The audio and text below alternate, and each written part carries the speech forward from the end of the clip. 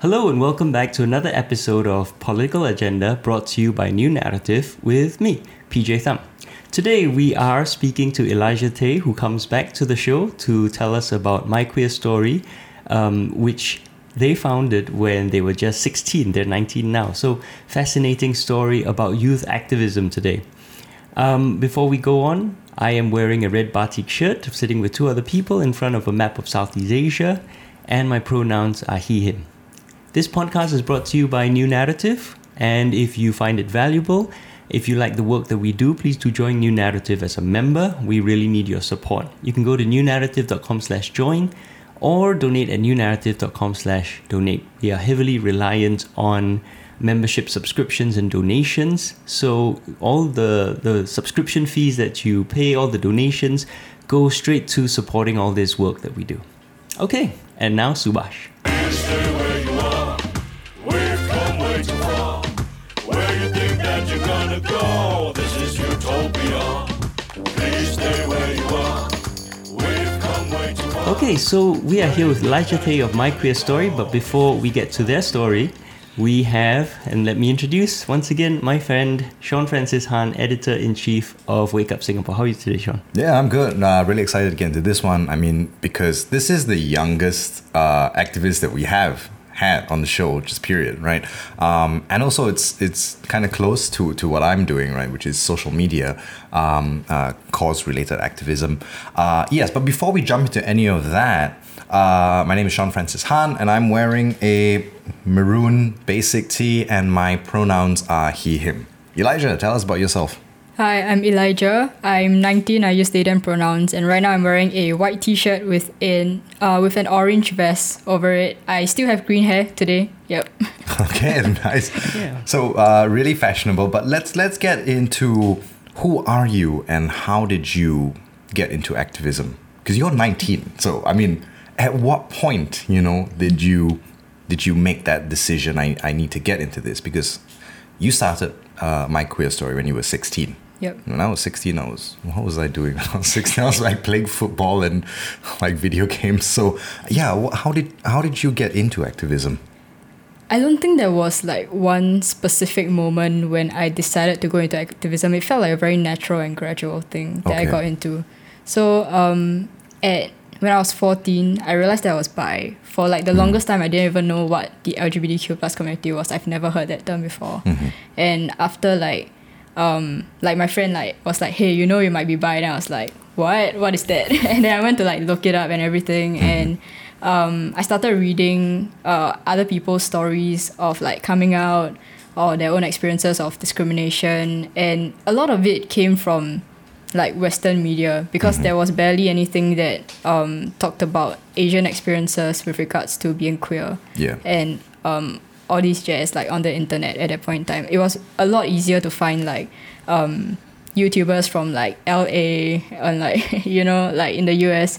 And from there like I realized that first and foremost I realized that I resonate with these experiences a lot. Maybe I'm queer too. And another thing is like, because of reading about their experiences of like, say, being kicked out of the house, facing violence at home, I start to realize the gravity of the situation of like discrimination, like very quickly after realizing like the community exists in the first place. So from there, I was Sec 2 when I was 14. So from there, like I wouldn't say I decided to be an activist at that time, but I decided to speak up more about these issues, using my social media space to like have more conversations about these things. At that point in time also, I think Instagram just launched like the poll function or like the question function. So I used that a lot to like interact with my audience and like, hey, what do you think about this? If someone came out to you like these kind of questions related to the queer community or like anything else, like, what do you think about like body hair, like things that like people don't usually talk about at that point in time, and I thought was interesting to dabble into, especially since I was in ASAP school. People were relatively more conservative. It was harder to have these conversations in person as well. So I used my social media space as a platform for advocacy, I guess. So gradually, like when the Ready for Repeal movement like came about, I attended the town hall discussion. And during the discussion, they talked about like how it was important for queer people to share our stories of discrimination so that people realize that this is a real thing and it's not just like a hypothetical situation, you know, like people are actually facing discrimination, people are actually like just suffering under these systemic and cultural aspects of discrimination. So I guess like the more significant moment of like I became an activist is when I started my Queer Story SG, where there was I don't know, I guess something set in stone to like signify I guess my position as an activist, a very strong advocate for LGBTQ plus rights in Singapore. Yeah. So I'm kind of realizing now that you know there's a pretty good reason why I could sit around and play soccer and video games, which is I wasn't queer, I wasn't subject to any kind of discrimination until much later. So that was, you know, that's why I could spend my teenage years just kind of, you know, chilling. But I mean, what's coming clear to me is that your own identity, right, and you discovering your identity played a very big part in you getting into activism, right? So you've talked about discovering that you were bi at 14. But what about your gender identity? How did that come about? And then how was that like coming out and really saying, you know, this is who I am? How did family react? How did friends react? And then how did that shape your activism? So gender identity came about like a few years after. So I was actually looking through like my old like telonyms, like these like anonymous questionnaires. Sorry, from, wait, like, telonyms, what's that? It's like there was, do you know Ask FM? Oh my god, something yes, like that, but like what we use right now. So Ask FM, maybe you want to tell us what Ask FM is? Ask FM is like a platform where you can ask questions anonymously and the person receiving it would just like answer on that platform, or like usually right now people just screenshot the question and post it onto their IG story so that more people would see the response. Yeah. All right. So what's a telonym then?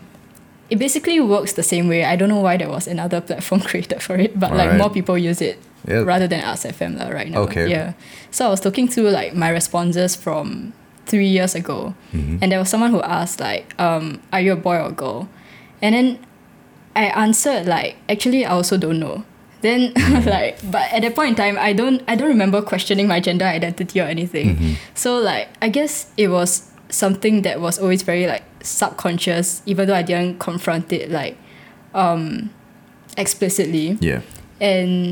But like from what I remember of my journey of like going through my gender identity, exploring myself and all that, was that in Sec 4, like later in Sec 4, because I was quite involved in Model UNs, where we had to refer to ourselves in third person. So I realized eventually that I was very uncomfortable referring to myself using she, her pronouns. And I had to write like these biographies, right? So I asked like my mentor, like, can I try like using they them pronouns in my bio? Like I don't really feel comfortable referring to myself by she, her, and that kind of stuff. And at that point in time, I still haven't thought about the gender identity aspect. It was still very like, this is what I want to express, you know, like in terms of gender expression. So like my mentor was like, okay, and I was like, great. So like from there, I kind of like, for all my like whatever I had to write in third person, I would use they them pronouns. And gradually, I think it took about a good year for me to like figure out like, oh, I'm actually also facing like gender dysphoria in terms of like chest, hips, that kind of thing. And I guess that's kind of how I came to terms with me being non-binary rather than the sex that I was assigned at birth, which was female. Yeah. Well, I mean, I want to kind of get into my queer story, what it is, right? Because we've talked a lot about it, but I want to get straight into it. So what exactly is My Queer Story SG? All right, so My Queer Story SG is a platform where LGBTQ plus persons in Singapore or LGBTQ plus Singaporeans can share their stories of discrimination. All right. Yeah, that they face, whether it is in the capacity of someone who lives in Singapore, have lived in Singapore, is or was a Singaporean, is or was a Singaporean PR, right? Like whatever discriminatory experience related to being in Singapore or part of Singapore. So what My Queer Story SG does is we accept like submissions through email and like really just curating these stories, these narratives into text posts that we can upload onto social media so that it's easy to be shared around. So over email, do you take like DMs? Like, do people DM you like? Administratively, it's easier to do easier it via email. Yeah, there are some people who have DM who like really like don't know how to set up email or that kind of stuff. Then we're like, all right, yeah, we'll do the admin there. Okay, so I guess the question here is why compile stories about the LGBTQ community? You know, because there are pages out there that do sort of like infographics. There are pages that do like memes and call outs, and some of them are amplifiers or loud hailers. Why compiling stories in particular?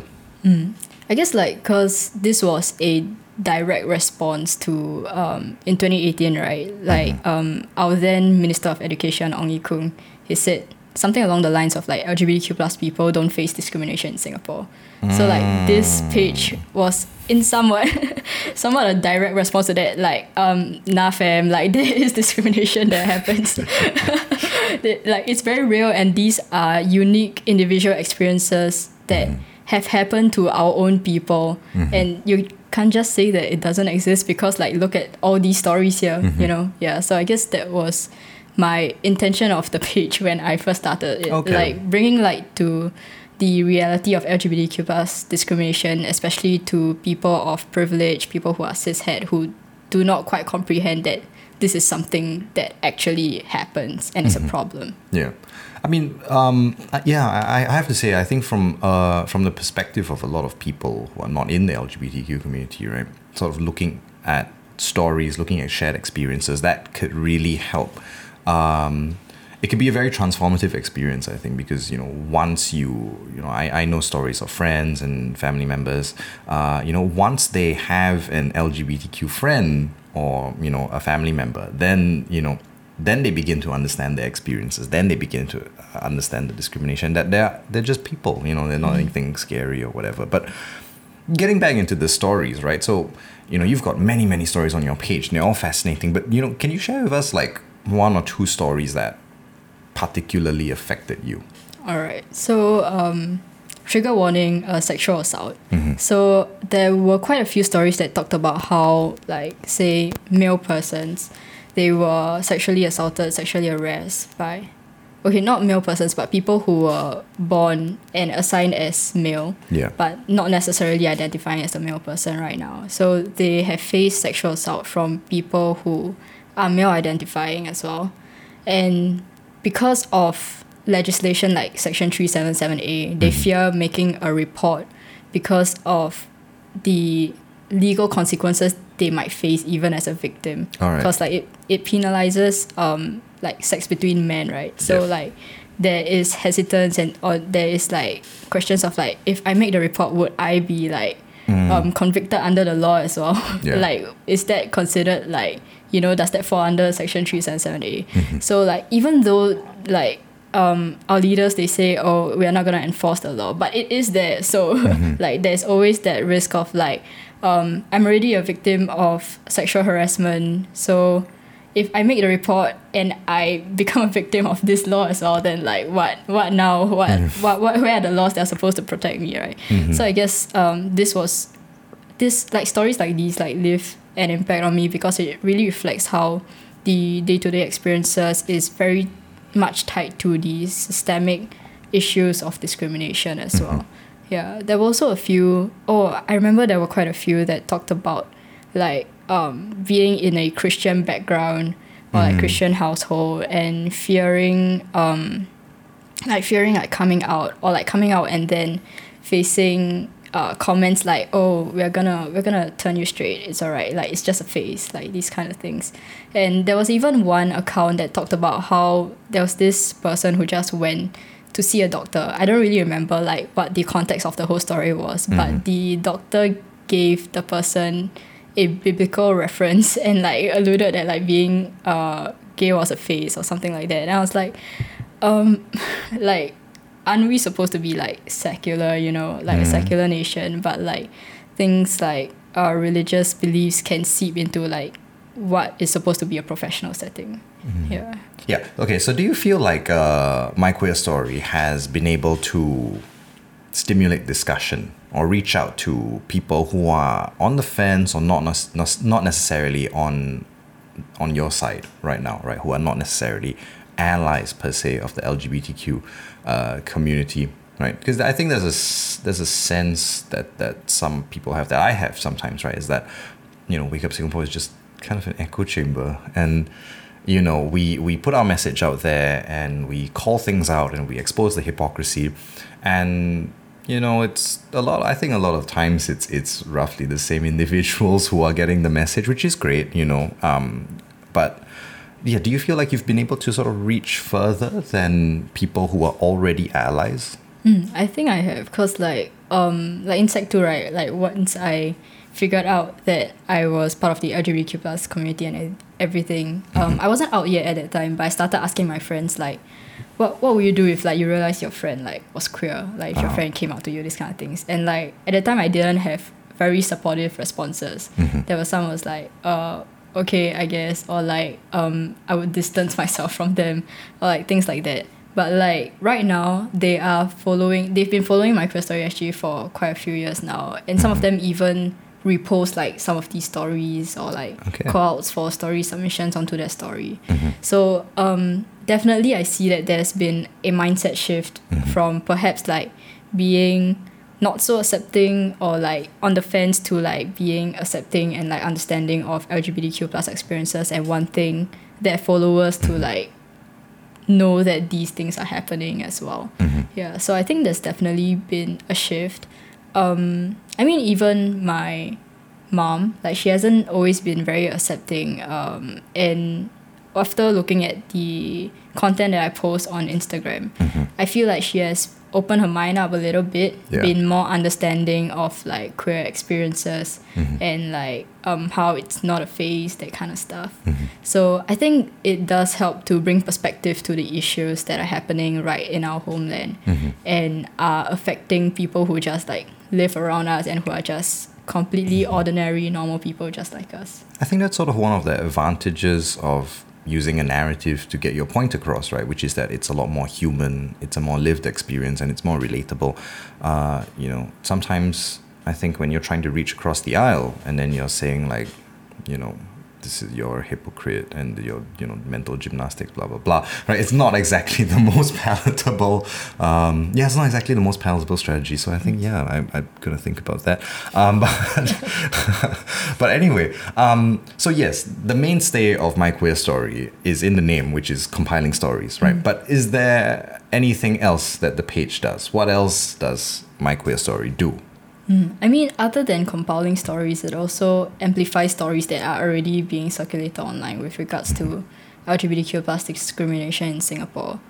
And I guess that's the main crux of like what the page does. I currently don't have any plans on like how to expand it yet, because personally I don't have the capacity to do that at this point. Are you running it on your own? Yeah, I'm running it on my own. All right. Yeah. But I also have like 16 artists with me. So I'm sorry, you're running on your own, but you have 16 artists. Yes. Okay, so like I don't even have 16 people on my team.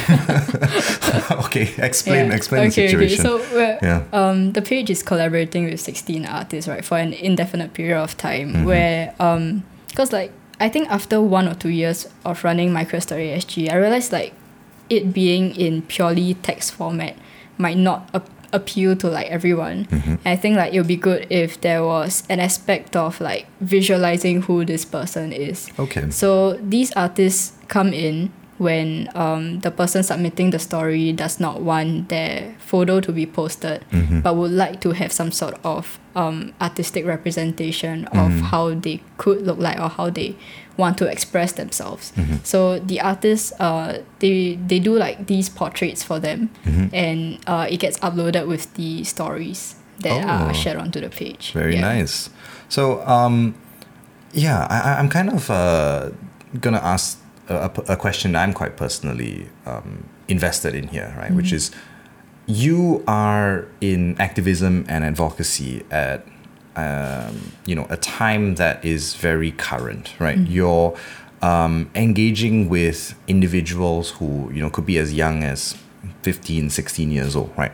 How do you think activism is changing, right? When you look at sort of the work that the old guard, if I can call myself that, or if you look at, you know what I'm saying? Because Wake Up was like 8 years ago, and then My Queer Story, and then you have New Narrative, right? So do you feel like there's sort of a new wave of activism or advocacy, and how do you sort of see that as being different from the old way of doing activism? I guess like right now we see a lot more internet presence, like not just on Instagram where there are like infographics and people sharing stories or perspectives, but even on like TikTok, there are people who like in 1 minute very concisely talk about like transphobia or like gender dysphoria, these kind of things. Is this happening in Singapore? Oh, there are some people who speak up about it. On TikTok? On TikTok, yeah. Oh, okay. Yeah, but it's only like, I guess like 2 or 3 people that I could think of. All right. But a lot of it that I've seen come from, again, like the West or like people in other more open and accepting countries that advocate using TikTok, like within 1 minute, like sharing as much information as they can, as concisely as they can, and in creative ways as well, like such as like using like skits and whatnot to really bring the message across. So I think like that's where the transformation is happening. It's bringing more accessible media into the space of like the general public, so that people can comprehend these, I guess, like concepts better, understand the situation better, understand activism better, like just by like scrolling on our phones and like scrolling past like 3 people dancing and then like one post that talks about important issues like this. Yeah. So I guess I want to ask here, how do you see activism in Singapore progressing, right? I think that as you pointed out, right, that there's a lot more work being done on social media, on the internet, and there are advantages and disadvantages to that. I think, right, on one hand you have very free, very independent media. You have many diverse perspectives, but then on the other hand, you also sort of lose that power of like organization, sustainability. There is also that emphasis on social justice issues, on issues of diversity, right? Which I think, given our current political system, right, which is again quite focused on winning an election, quote unquote bread and butter issues, conservancy issues, which Dr. Chi has been going on about, there seems to be a little bit of a distance there. So how do you see activism in Singapore kind of moving forward? It's taking on very new forms. It's taking on a more digital, more social media form. How do you see that progressing into the future? Do you think that that's a step in the right direction for us? I think like the internet is definitely a good like starter, I guess, like for people to gain perspectives, to understand issues better. But we also have to move beyond talking online to say like engage with our MPs and like talk to them, bring across these issues, write like what's that called, like proposals, statements, and like really showing like talking about how like these issues can be fixed like from a systemic like point of view. So I think beyond the social media space where people have a space to engage freely, to learn about these concepts that weren't introduced to us in our day-to-day or in schools, to really interact with one another on these less talked about topics. We have to move into a more physical space as well, talking to our MPs personally. I mean, also like having more space for freedom of speech, for demonstrations, for really having that freedom of expression, and really pushing for, I guess, like a Singapore which is more equal, which is more equitable, which has more justice, and having that space to vocalize beyond the virtual space as well. All right. Yeah. Well, I mean, since we're talking about the future, right? What are your plans for the future for My Queer Story, for starters? Yeah. Currently, I don't have plans, but definitely it'd be great if more people get on board to help me out as well. I'm not too sure what I would need help with at this point in time, but like it'll be good to have more brains and more hands in running the page lah. So do you see yourself sort of continuing on with this, I'm just going to keep compiling stories, keep documenting, or do you feel like, there's a need to change or expand, or are you kind of happy with where the page is right now? I think currently I'm quite happy with where the page is right now, but definitely I would want to think further on what else this platform can do for the queer community and also for everyone else trying to understand the community better. So would you consider either expanding in different directions? For example, solidarity across borders. This is something New Narrative is very big on, obviously, but I know you're very limited. It's just you. I guess, are there similar sites in the rest of Southeast Asia, or would you consider taking stories from around Southeast Asia or different languages, right? Coming out of our English language, I assume everything in the right now it's in English. Yeah. So different languages, different parts of Southeast Asia, maybe anything like that. Yeah, definitely that's something I've thought of before, which is why like the email handle, right, it's myqueerstory@gmail.com rather than myqueerstory.sg, because I do have it would be great if I could expand beyond Singapore to like bring light to these issues as well and like collaborate with activists overseas to see how this page could be helpful for them as well. But this isn't something that I have looked into like very specifically at this point, but it's definitely something that I would want to look into like in the future, in time to come, or perhaps like when I have more people on board, more hands on board, more manpower to manage these liaising and administrative aspects.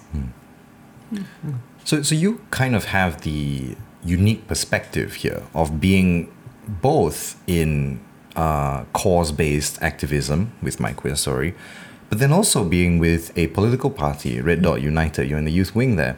So yeah, you kind of see, you're kind of able to see from both sides, both perspectives, right? What do you think is going to be the direction for yourself moving forward? Right? Are you going to lean into one of them, or are you going to kind of hold both at the same time as you continue on with your journey, with your activism? Yeah, I guess like at least for the next 4 years when I'm not like entering the workforce yet, I would still be like balancing both. But after that, I would have to make a decision on whether I want to be more involved on cause-based advocacy or like being more focused on the political path. I think I'm quite inclined to focus more on politics, not because I don't care about the issue, but because I recognize how these issues are very much systemically entrenched. And there's a need for a strong enough voice, say in parliament or in the political scene, to be able to push these legislative and political changes so that systemically we can have more equal society, I guess. Okay. Yeah. So you mentioned that, the next 4 years when you're not working, right? And of course that ties into the fact that, you just finished your A-levels and you're going to be entering college, right? So, how do you sort of see yourself now moving forward in these next 4 years, right? How are you able to sort of manage? Like how do you sort of balance school and activism?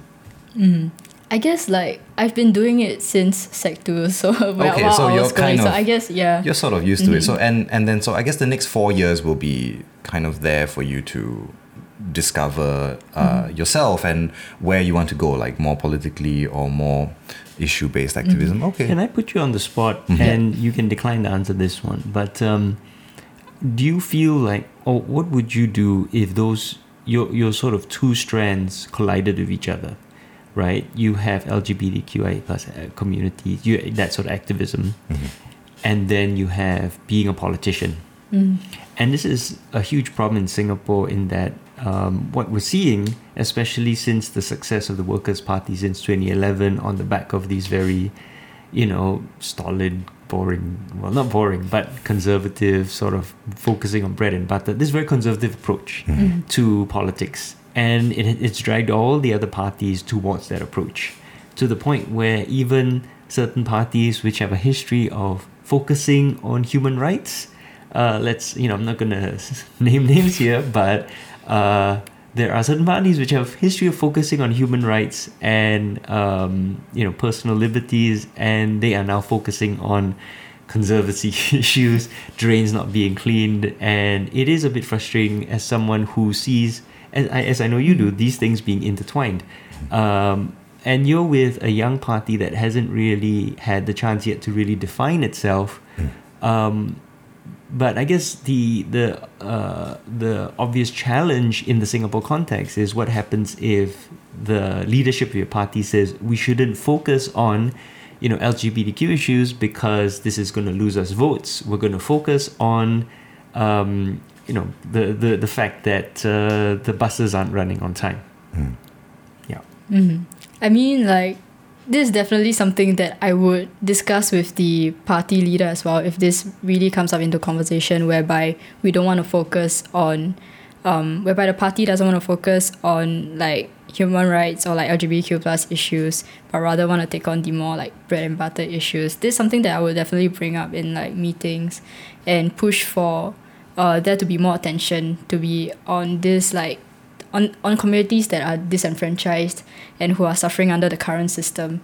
Because if we are not going to do it, then what are our party principles for and all that, So I guess it's drawing back to what our party stands for, what we are pushing for in terms of equality and justice, and really grounding ourselves in that and trying to make these formative years, right? Because we just started these formative years, what matters, what counts in bringing about these conversations and really pushing for these when the election comes as well in the next 4 to 5 years. Yeah. And if they say, that's going to lose us votes, I mean, what do you think? I mean, there is, I mean, sure, it would lose some votes, but I mean, that's where these 4 years are important, right? Where we engage with the public and get a sensing of where they're coming from and how we can better bring across the issues that are faced by our minority citizens and try to get our majority citizens to understand and have their allyship in that as well, so that we can have a Singapore for everyone rather than one that is just for people who would vote for MRT shelters or proper drainage, but also people who would vote for their friends who are facing discrimination and who are not properly protected by our laws and policies. Yeah, I think you're making a very, very good point here, that it's about building up a consistent argument that connects so-called bread and butter issues with broader issues of discrimination and inequality. You gave a very good answer the last time you were on the podcast. We actually even made that answer one of the excerpts we put on social media, right? But again, here, I think you seem like you're expanding on that, because what we often see is that people only pay attention during elections, right? And I'm not blaming anyone. People have busy lives and you've got a lot of things to do. But it's also, as a political party, what I think you're saying is also you need to make a consistent argument that draws these connections over 4 years and gives people a broader understanding of the situation, so that there isn't this artificial divide between bread and butter and discrimination in their minds. Right? Yep. Well, I guess that ties into the big question that we ask all of our guests here, which is, what is your theory of change, right? So why are you doing the things that you're doing? What kind of change do you hope to inspire? And what kind of change would you like to see in Singapore moving forward? Right, you've got a sort of interesting perspective. It's the 10th time I've said that, but I'm really curious to hear. Where do you think that we are headed? Where do you think we should head, and how do you think it should be done? All right. So I guess the main thing that I'm doing right now is very ground up, right? Getting to engage with the general public, spreading awareness, that kind of stuff.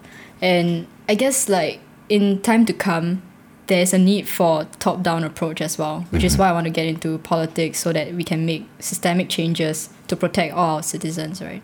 So I guess in time to come, where there is in the long run, while there is not a lot, I would say at this point, while there is some social discourse, there's definitely a need to have more space for conversations amongst our people, while at the same time having legislative and political changes from our authorities, from our government as well, so that we are all moving together and progressing together as an entire country. Okay, so how do you think that that's going to be done? I love the vision here. I love the vision. But I think as PJ was kind of hinting, it looks a little bit difficult here, right? I think that is a fairly clear reason why politics or political work is kind of on one side and then cause-based activism is on another side, right? Because politics in Singapore really has been just deformed into this very weird pragmatic conservancy battlefield. I don't know what is going on there, but there's a good reason, there's an understandable reason why they're separate. I understand. I should point out there's a deliberate policy of the PAP government since the 80s, right, to separate politics from the sort of very technocratic management of town councils, and it's been their deliberate policy to turn politics into just estate management rather than to deal with these bigger issues.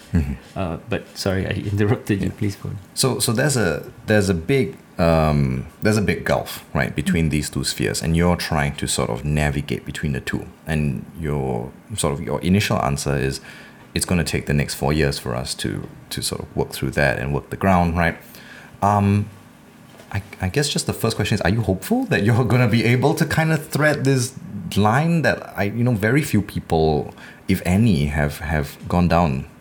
I guess, there's hope. I mean, without hope, I wouldn't be doing what I am today, right? Like, I'm hopeful for a future where people would be open to understanding, where people would be open to listening to narratives that they might feel are unfamiliar to their own experiences. So I'm hopeful in that aspect, although not very hopeful in the sense that everyone in Singapore would become accepting in 4 years, right? But having more space for these conversations and slowly engaging people of different backgrounds to help everyone understand one another better, help understand our own people better, and how we can best serve these people.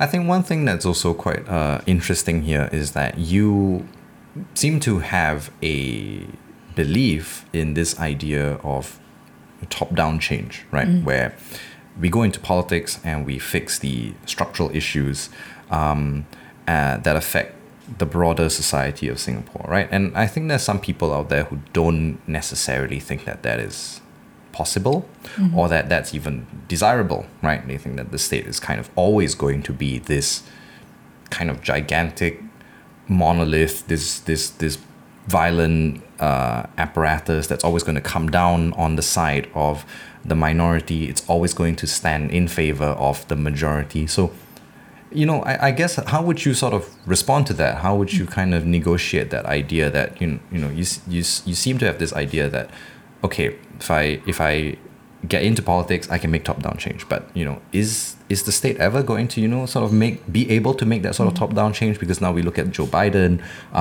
there's still the violence of the state. There's still the violence of having to pander to certain groups, having to kind of clean yourself up and make yourself kind of presentable to the conservative sensibilities in order to get things done. So do you think that politics or this sort of top-down approach is a viable one?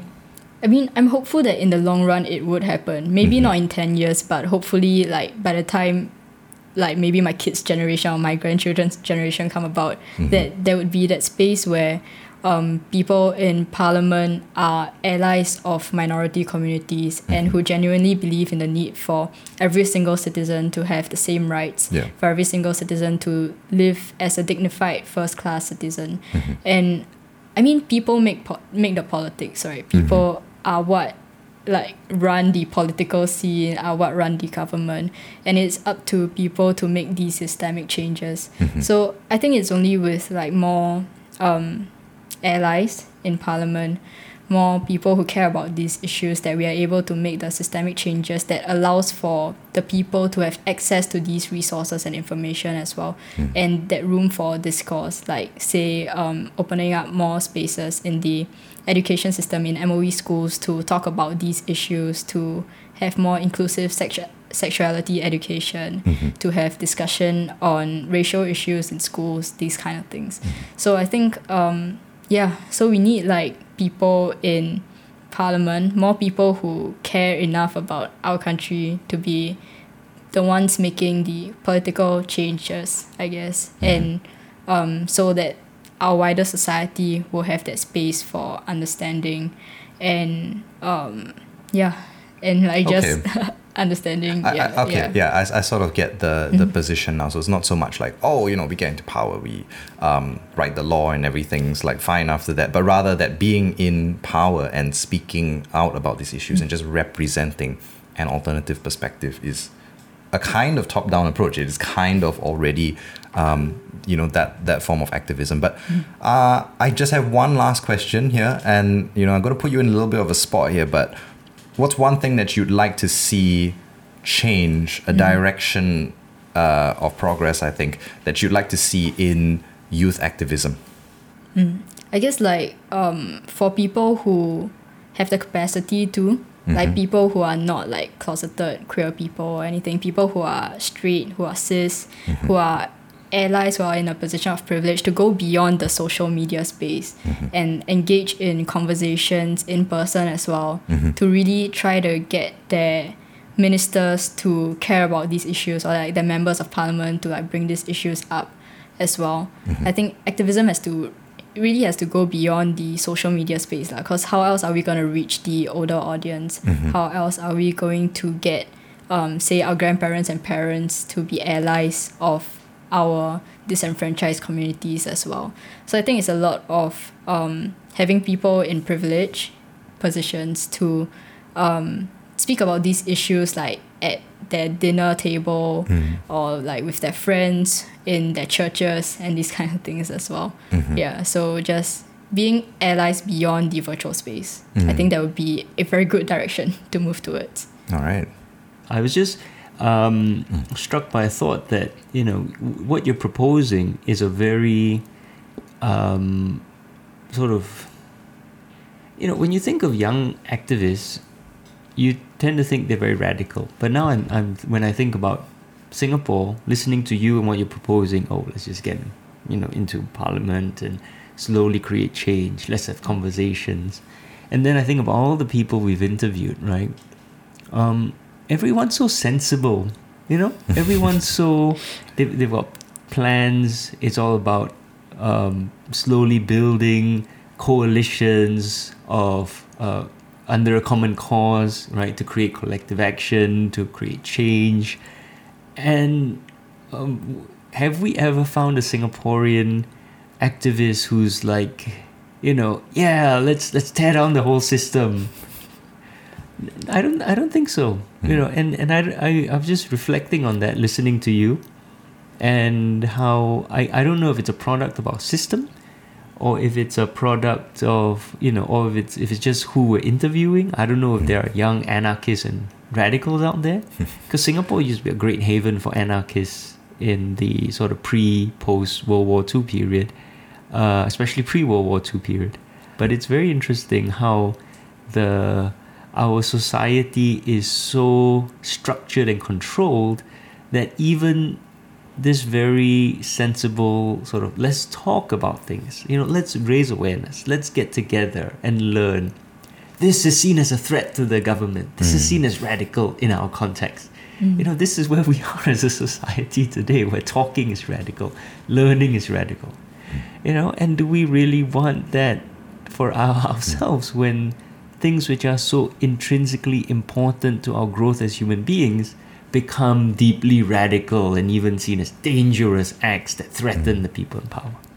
So that's just an observation. Yeah, that's just what I was thinking. I want to jump off PJ's question here. I know I promised the last question, but jumping off of PJ's question here, do you or any of your friends feel a sense of fear speaking up as a young activist in Singapore? Right. I know on my end, there is a big fear of being called for questioning or investigated or arrested or charged with something that we might say under some technicality or other.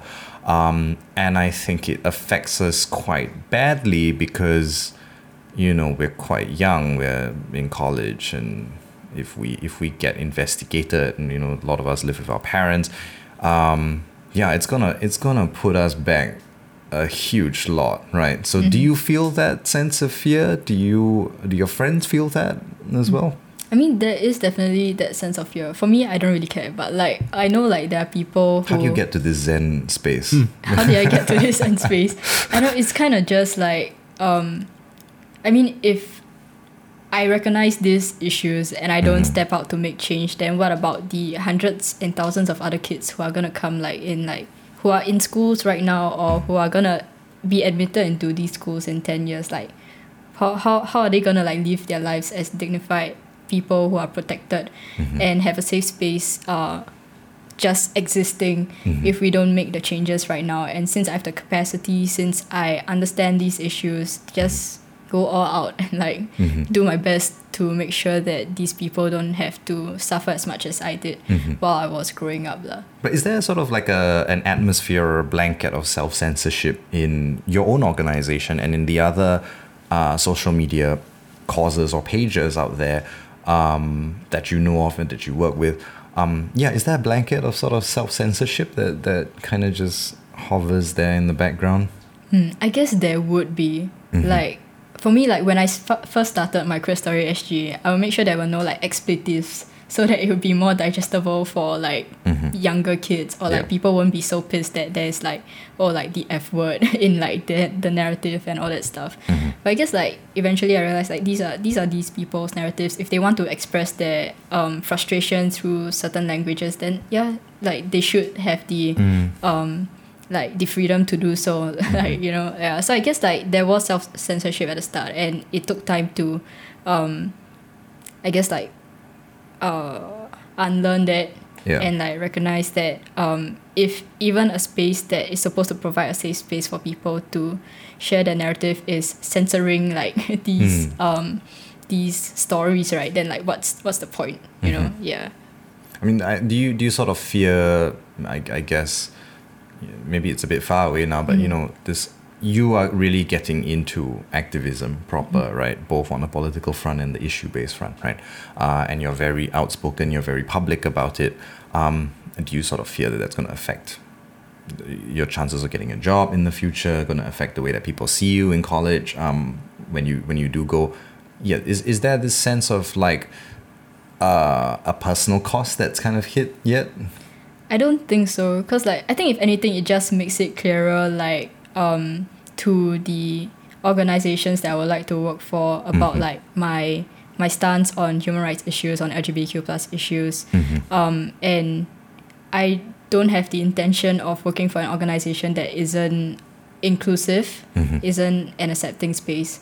So I guess that isn't something that I'm worrying about. All right. Okay, so on that note, thank you so much for speaking to us, Elijah. It's been really wonderful talking to you. And also, if we want to follow My Queer Story, how can we do that? All right, so we're on Instagram at My Queer Story SG. If you would like to write in to us, it's myqueerstory@gmail.com. We're also on Facebook, but it's not very active. It's pretty much just reposting whatever is on Instagram. But you can follow us on Facebook as well.